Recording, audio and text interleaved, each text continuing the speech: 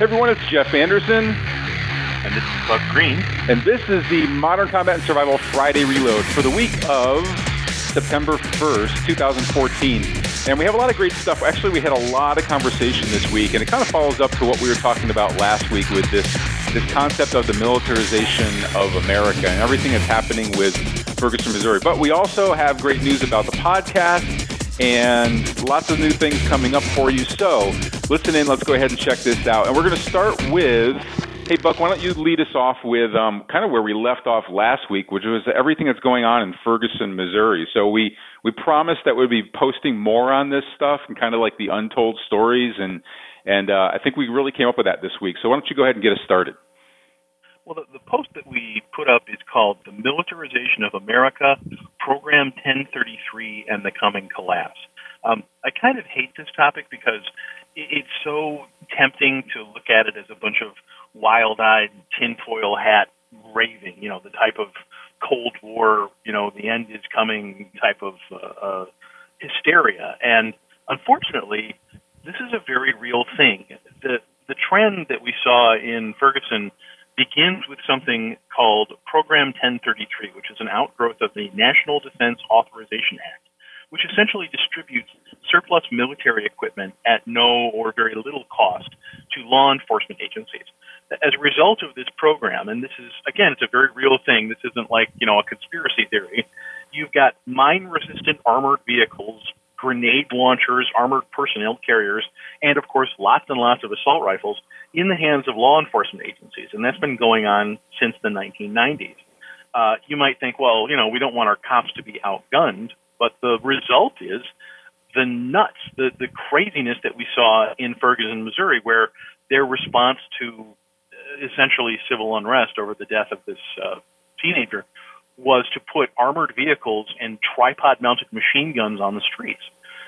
There was a video floating around YouTube a while back of a cop who was essentially pointing an AR-15 in the face of a guy in the passenger or in the driver's side of a car. And it was a flagrant abuse of policy. Like, you're not supposed to point a gun at somebody unless you're getting ready to shoot them. And I forget what the context of the traffic stop was, but this cop is just pointing his gun at the guy's face like, I will kill you over nothing. Oh, right. Yeah. That attitude is the heavy-handed militarization of police attitude that so many people are upset about.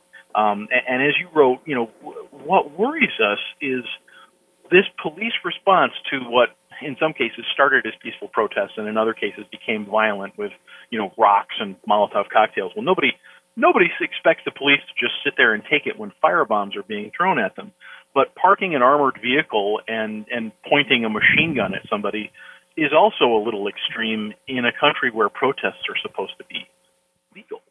The federal government has been arming community peacekeepers with the latest military technology because they know when there's a wide-scale collapse, they're going to need that kind of tough response to clamp down and create order. And the thing to remember here is that order is not necessarily something that benefits you.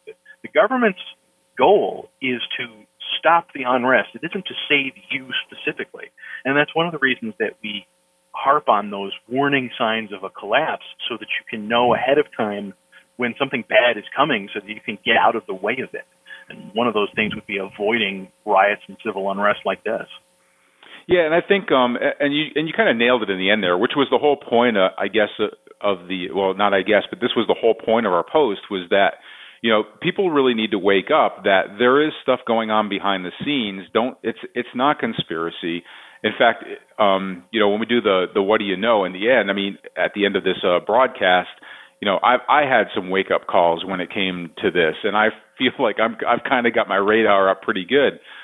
But this is all pressure testing. Like it's, if you think in the military terms, if you're going to attack an objective, a lot of times you'll send out a recon force to test out what their defenses are. Like, where are their people? How do they react during an ambush? How do they react?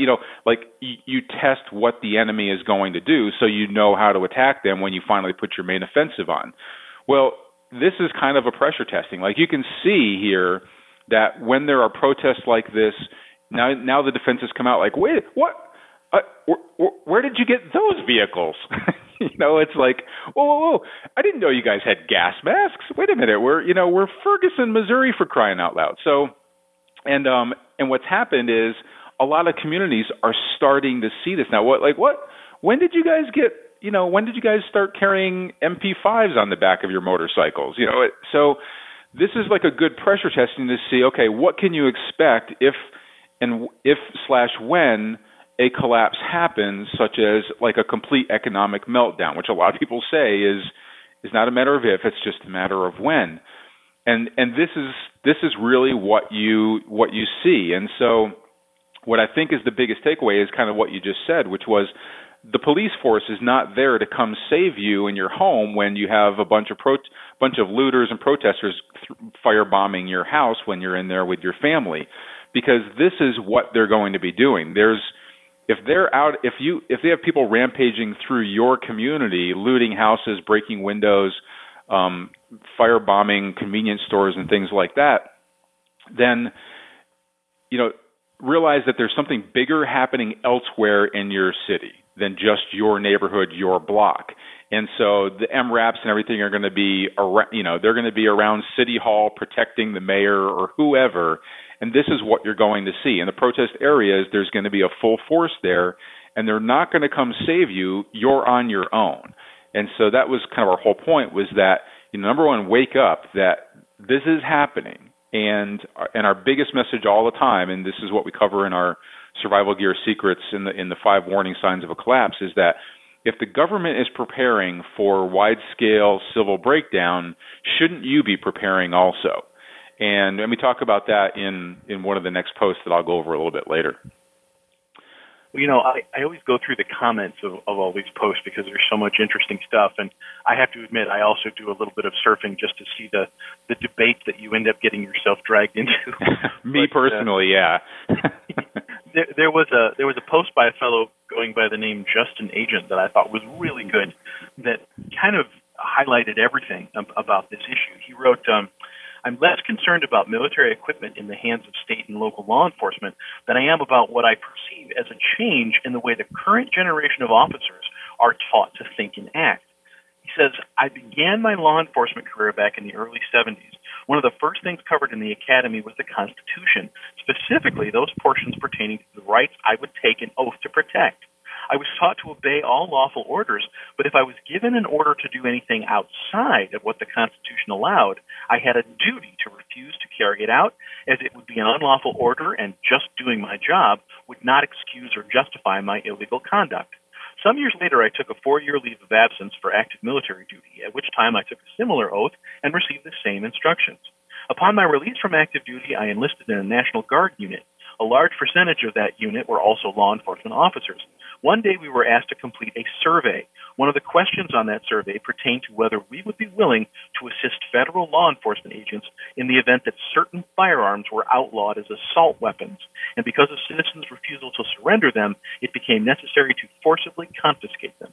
Almost every one of us agreed that we would show up at the armory and draw our assigned weapons.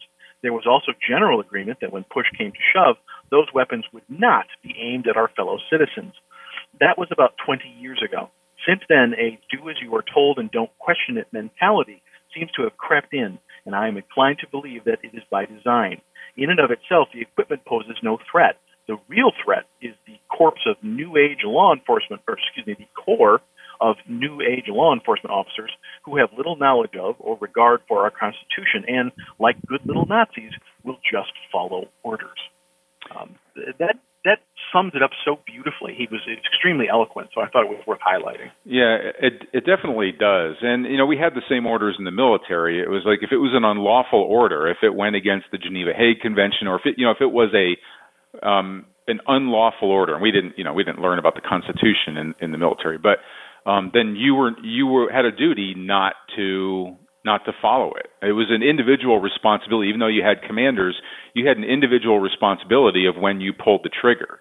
And I think that it's the lines get a little pretty blurred when it comes to the military, but it was the same thing that we were taught. So yeah, that's an interesting point. the big question I have now, and I should talk about this with some of my law enforcement friends, is how they perceive this. You know, like if we're starting to break off into camps now. You know, like I don't know if across the nation, if the law enforcement mindset of those that are active duty, because we had some really great comments from people who used to be in law enforcement on here that are shocked by where things have gone. But I wonder if current law enforcement feels like, no, you guys don't understand what we deal with, which I think is true. You know, I think the opinion of you know, we get so many stories about now police. There was another shooting. There was another shooting of an unarmed person. You know, so I wonder if police officers as a whole are feeling persecuted now, and it's becoming well, screw it. You know, you guys have no clue what you're talking about. So now people want to be in their camps, right? And I wonder if law enforcement is starting to. My concern is that their mindset is starting to consolidate as an us versus them, backed by all of these, you know, military style weapons that they have. My concern is how things progress in a breakdown where they no longer have that. Wait a minute, that's not an unlawful thing. Why am I pointing this rifle at civilians? My concern is that they might be getting to a mass mindset of it's the civilians versus us. They don't get us. They persecute us for doing our jobs. We can never do anything right. All they do is put everything that we do wrong on the media.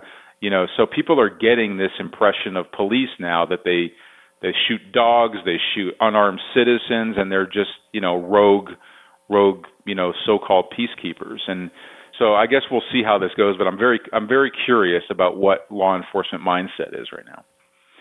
Well, it's definitely the other side of that coin, because every time they do their jobs, they run the risk of getting sued or having charges against them for doing it.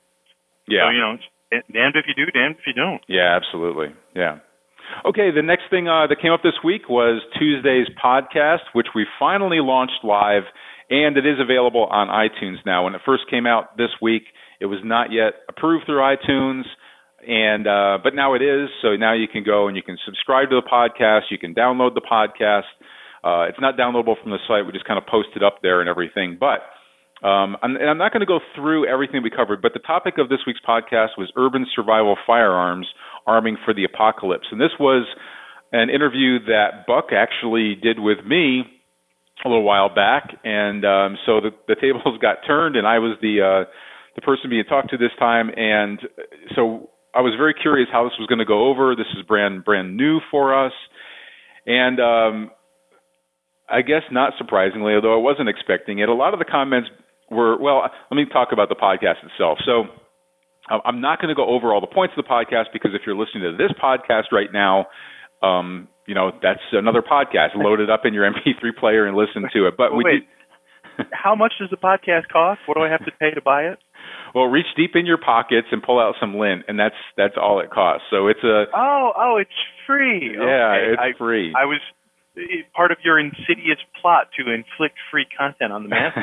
Yeah, we've covered this in previous podcasts. I think we have, and so I guess you'll never please everybody, but this one kind of hit me in the gut when so many people said, well, wait a minute, I don't want to listen. Why do I have to listen to this for 30 minutes? Where's the transcription? And you know, it was kind of hit in the gut, because like this was my big baby. Like, I love these podcasts. First of all, I love podcasts. I listen to them all the time, and we have so many incredible experts that when I get them on the phone and we go through these, there's some amazing information there. I always get a lot of great stuff out of them. So I'm really proud of this. I'm really proud of us getting this out there.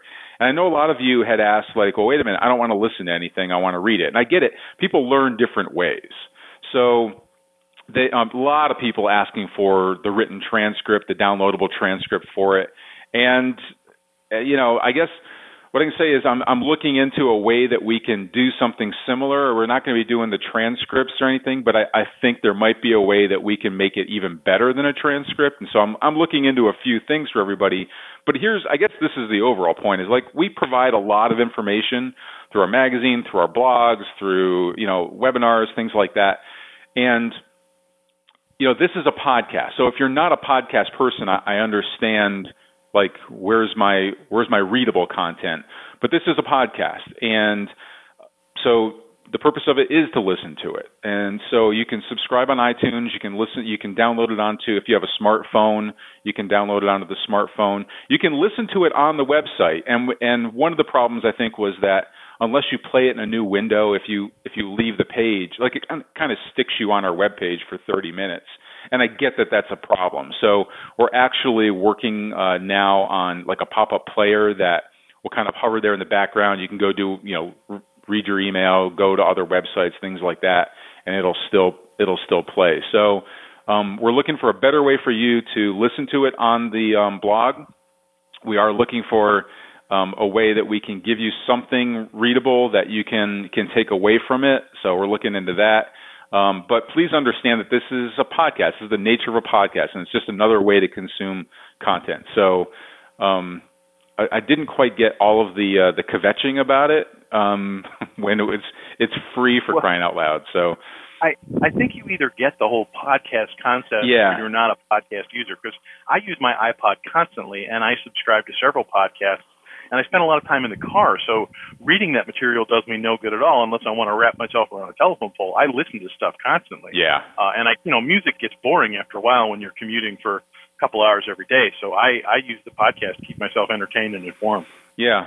Yeah, I agree. And I think you just nailed it with, either you're a podcast person or you're not. And this might bring some people over and make them podcast people, I think, when you listen to it. If you've got that commute to and from work or whatever, it's great to just load this in or, so I think people are really going to like it. There's some really good information.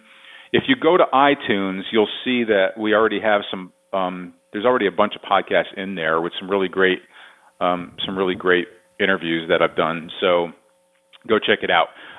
This one in this podcast we talked about all sorts of firearms for survival purposes. So this wasn't really necessarily like a home defense weapon or anything. This is like what firearms are specific to survival might be good for you to look at, as well as ammunition concerns, and we even talked about martial law. So again, there's no sense me doing a podcast within a podcast. So if you're interested in that topic, go and download the podcast from iTunes. But here's the thing. Please, if you are a podcast person, listen to some of the podcasts in there, and please leave a rating. Like our goal, our mission is to make this podcast really big. There are some very good podcasts that are out there, and we could use your help with it. So if you could just go and subscribe and leave a comment about if you like the podcast, leave a comment is all I can say. Give us a rating, give us a good rate. We're looking for good ratings, good comments, because we feel like we're giving really good information. Okay, so, and what I like best about it, it's not like the Reload where I'm just talking with somebody. It's very directed. It's very focused in on giving you, just jamming as much actionable information into those interviews as possible. So it's not just a lot of like back and forth discussion. It's all content. So, okay. All right, Buck, why don't you go on to the next blog post that we have, and this one's about Ferguson also. What was the title of it? Well, it was called Gun Sales Soar in Ferguson, Missouri. Guess when is the worst time to buy a gun? This topic is, like is the wrong word. We had a really cold, rainy summer, so we didn't have a really bad heat wave. What usually happens every summer is the first time there's a bad heat wave, people race to the store, and there are all these news reports about how air conditioners are selling out, because for some reason people forget that every summer it gets hot, and maybe the time to buy an air conditioner is not when it's 95 degrees outside. And the same is true when it comes to emergencies like this. People in Ferguson are selling out the local gun stores because all of a sudden they're worried about civil unrest. And it's like, well, this is the absolute worst time to buy a gun. And there's any number of reasons that's true. How food flies off the shelves when there's a hurricane coming and you go to buy your bread and your milk and there's nothing there? Well, right now in Ferguson, I'm willing to bet if you go into a gun store, you'd be lucky to be able to buy the gun that you want or anything. I don't know how cleaned out the shelves are, but have you tried to buy .22 ammo in the last 5 years? Yeah. It's just, there's not a lot of stuff out there at the best of times. It's gotten to the point now where when you buy a gun, you have to make sure there's ammo on the shelves to go with it. So they might not have the gun that you want. And I just touched on it. They might not have ammo. You could buy a gun maybe and then not have any ammunition to put in it. So how useless is, let's say you live in a state where it's still legal to buy an AR-15, since we've seen all kinds of laws about that lately. Well, you might buy one of those and not be able to buy the ammo for it. So congratulations, you just bought a $1,200 paperweight. The other thing is sometimes they close down the gun shops. And now I don't believe this is true in Ferguson and sort of the St. Louis suburbs in general have been seeing a rise in concern over this. So it may not be the same everywhere. There may be some areas that aren't as affected. But if you get civil unrest, you get a riot, you get an emergency of some kind, it's not unusual to see the gun stores shut down. I mean, we've seen everything from, unlawful confiscation of firearms by overzealous police to, the city saying, you close, don't open. We don't want you doing that. We don't want you spreading that stuff around. So you may go to buy your gun when you suddenly wake up and go, oh, wow, it's bad out there. Maybe I should have a firearm, and you can't buy it. But there's a couple of more important points here that I think people skip over.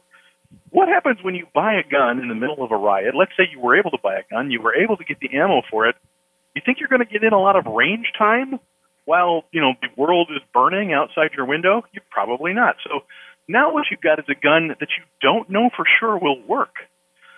In the course of my lifetime, I've owned a lot of guns, and I remember when I was a teenager, my father bought a gun once that was broken when he bought it.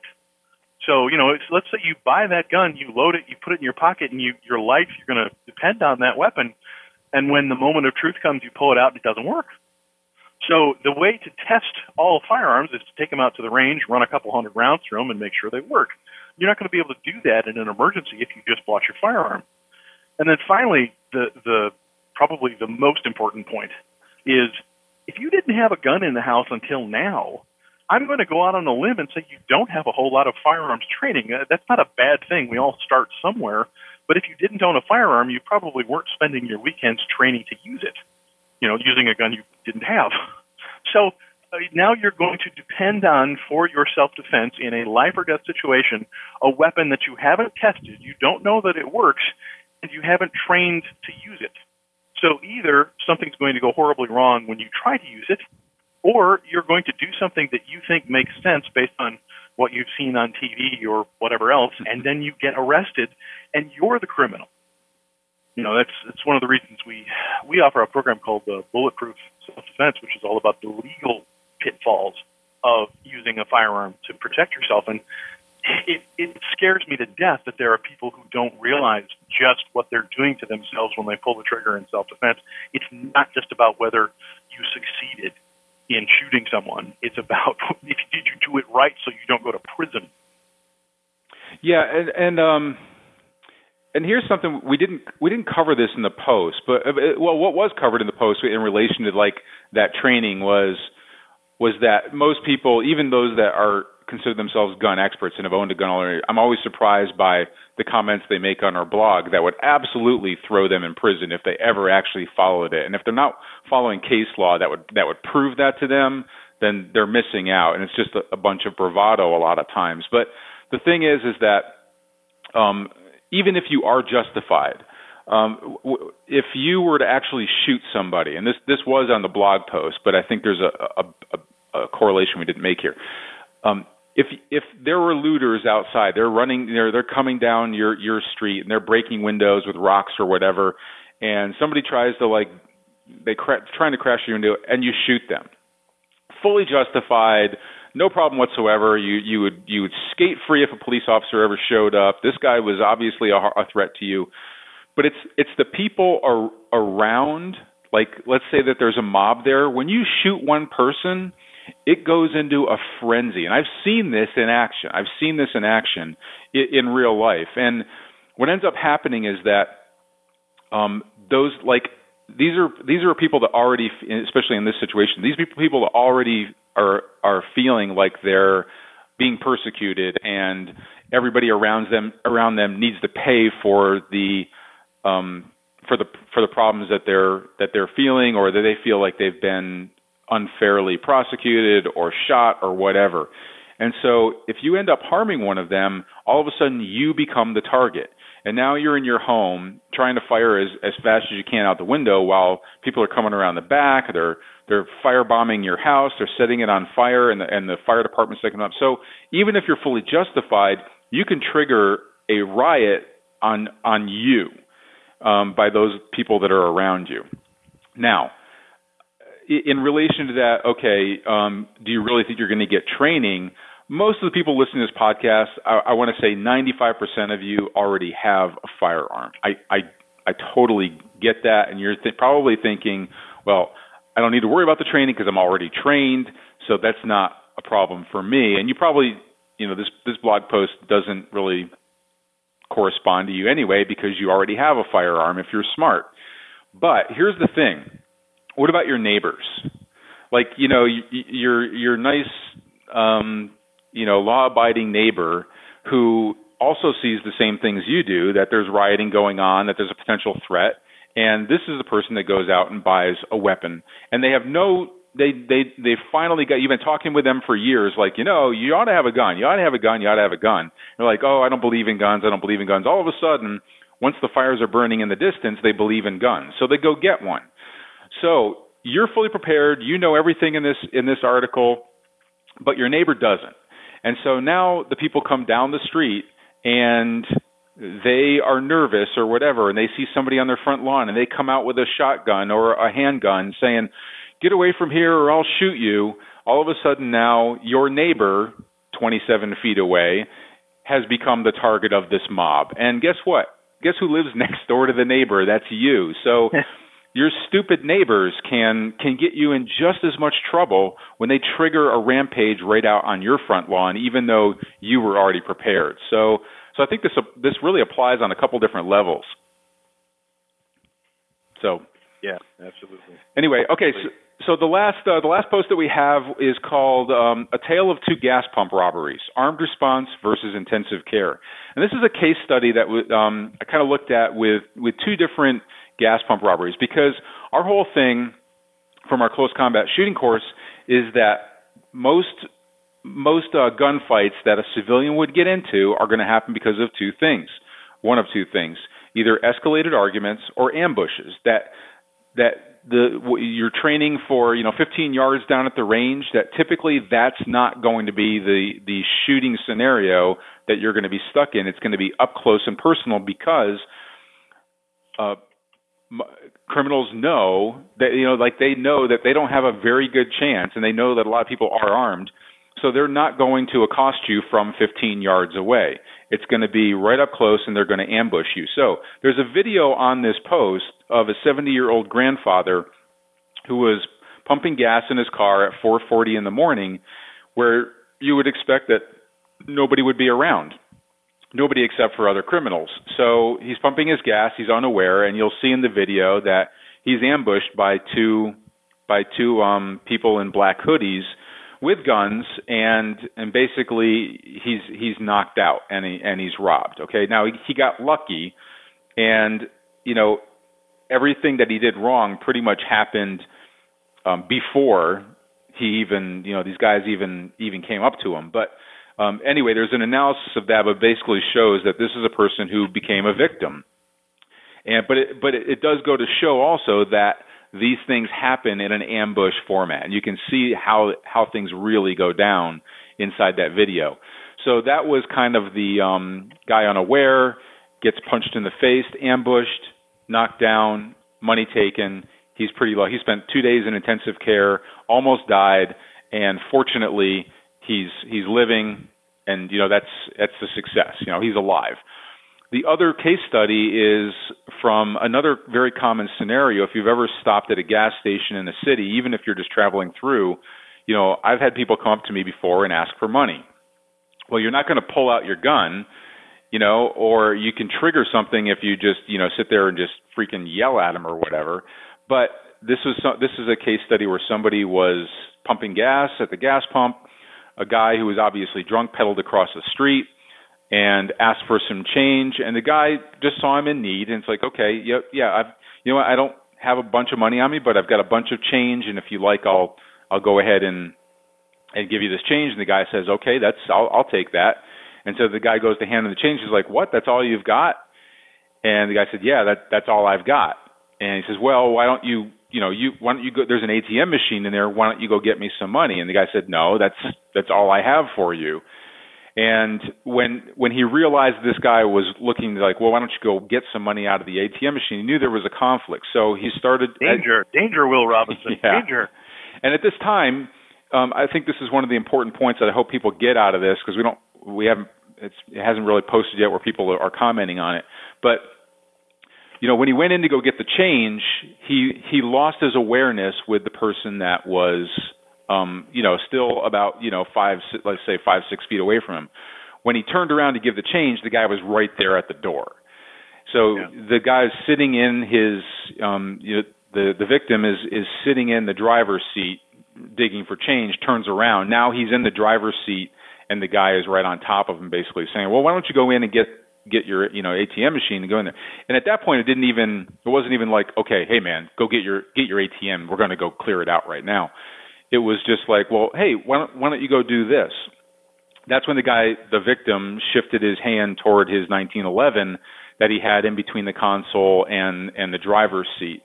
And and then when the guy said, no, look, like basically he was starting to say, no, you don't understand. You're going to take your ATM machine, card and go. And that's when he pulled the gun out and pointed at his chest and told him to back off. And the guy did. So an armed response got this guy out of a tight situation. But there are still some things there that potentially went wrong. Like, and that's why I hope people tie in the video with this situation, because the 70-year-old man was knocked out outside of his car.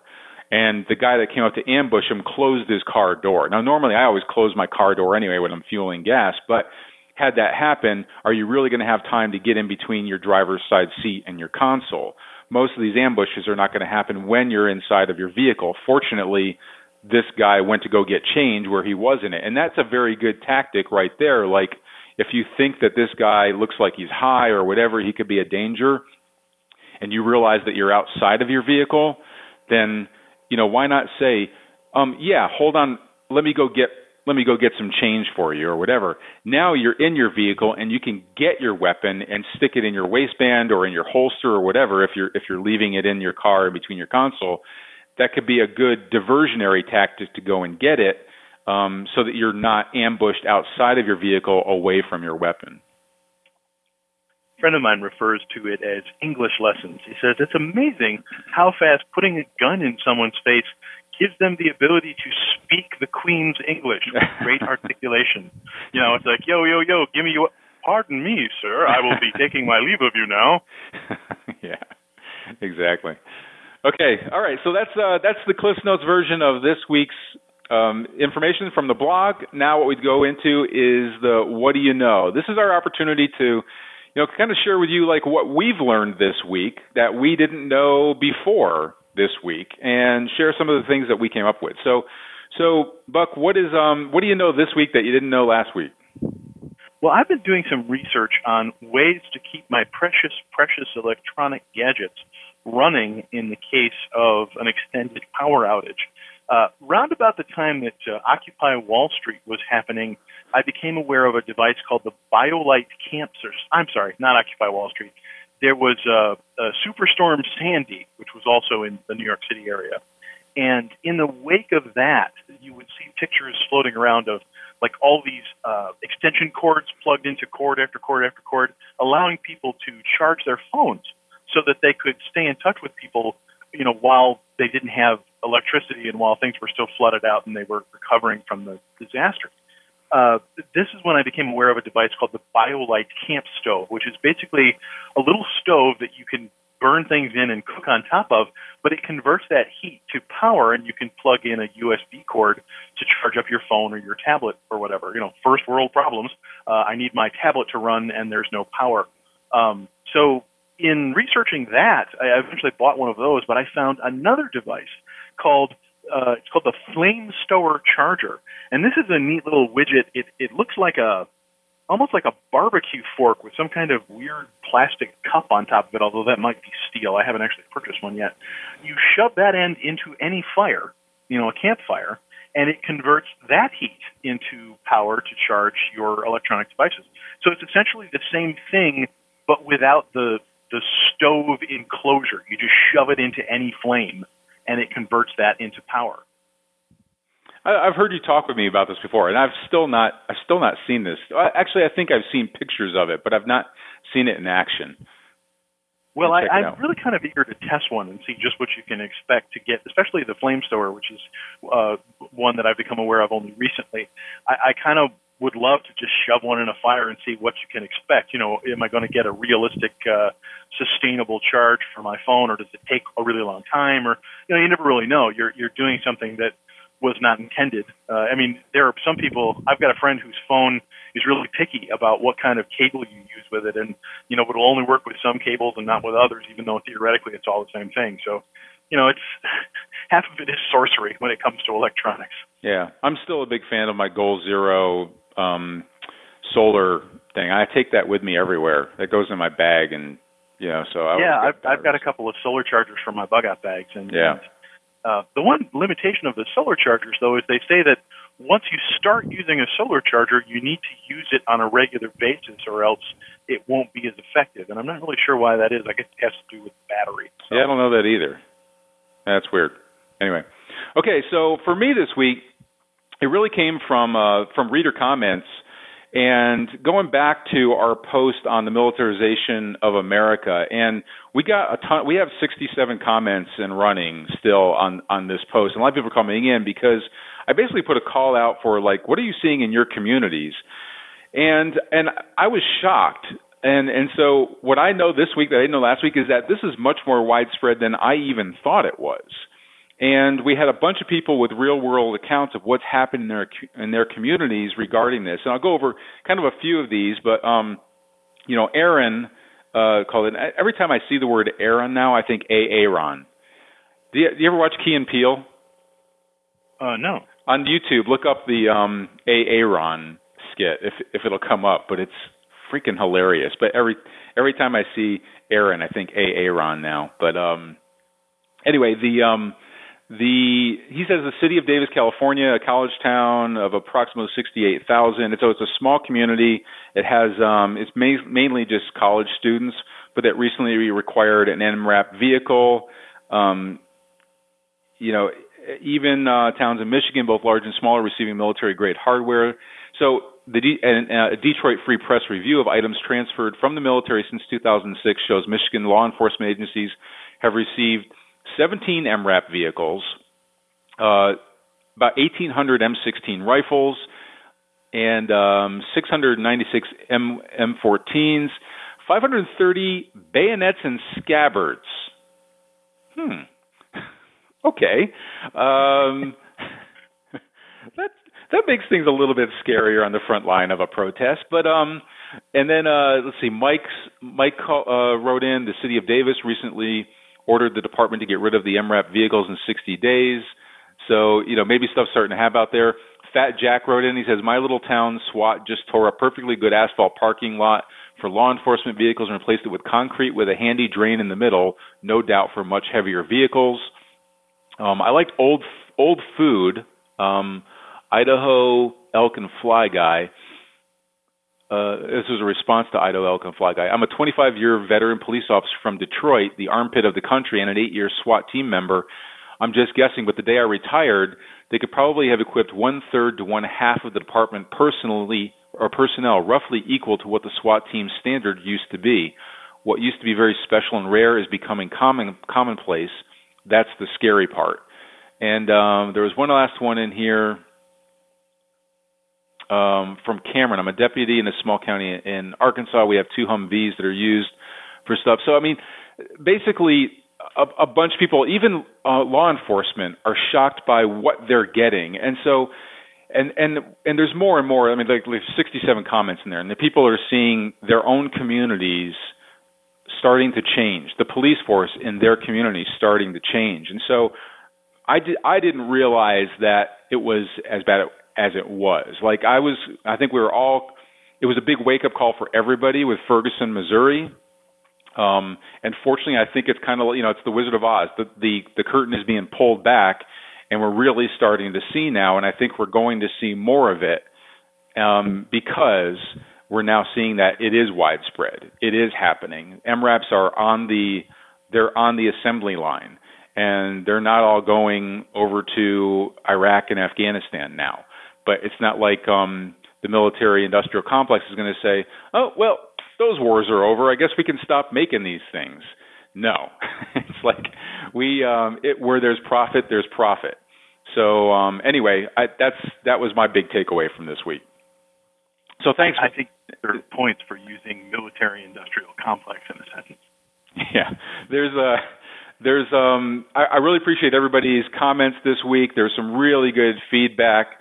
Go and check out the comments also on the Firearms Podcast, where there's a really good kind of an expose of the AK rifle in there. I kind of went back and forth with somebody on there, and they made some really good points about the differences between the AR and the AK and making a decision between the two. There's some really good back and forth there. Go ahead and share your own observations if you go in there as well. Please feel free to leave comments on the blog and let us know what you think. Okay, just there's always, like we said, we always learn the most from the people that are our readers because the experience is out there. It's just a matter of sharing it. So anyway, that's all we've got for this week. Next week we'll have another podcast for you and some more great blog comments. So please check it out. And until the next broadcast, this is Jeff Anderson. And this is Buck Green. Saying train hard. Stay safe. Prepare now. Thanks, everyone.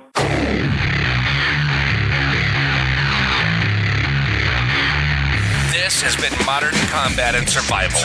We hope you've enjoyed the show. You can help us out by rating our podcast on iTunes and leaving a comment. You can check us out on Facebook at facebook.com/Modern Combat and Survival. And don't forget to claim your free subscription to Modern Combat and Survival magazine at www.moderncombatandsurvival.com. Lock and load. And we'll see you next time. This has been Modern Combat and Survival.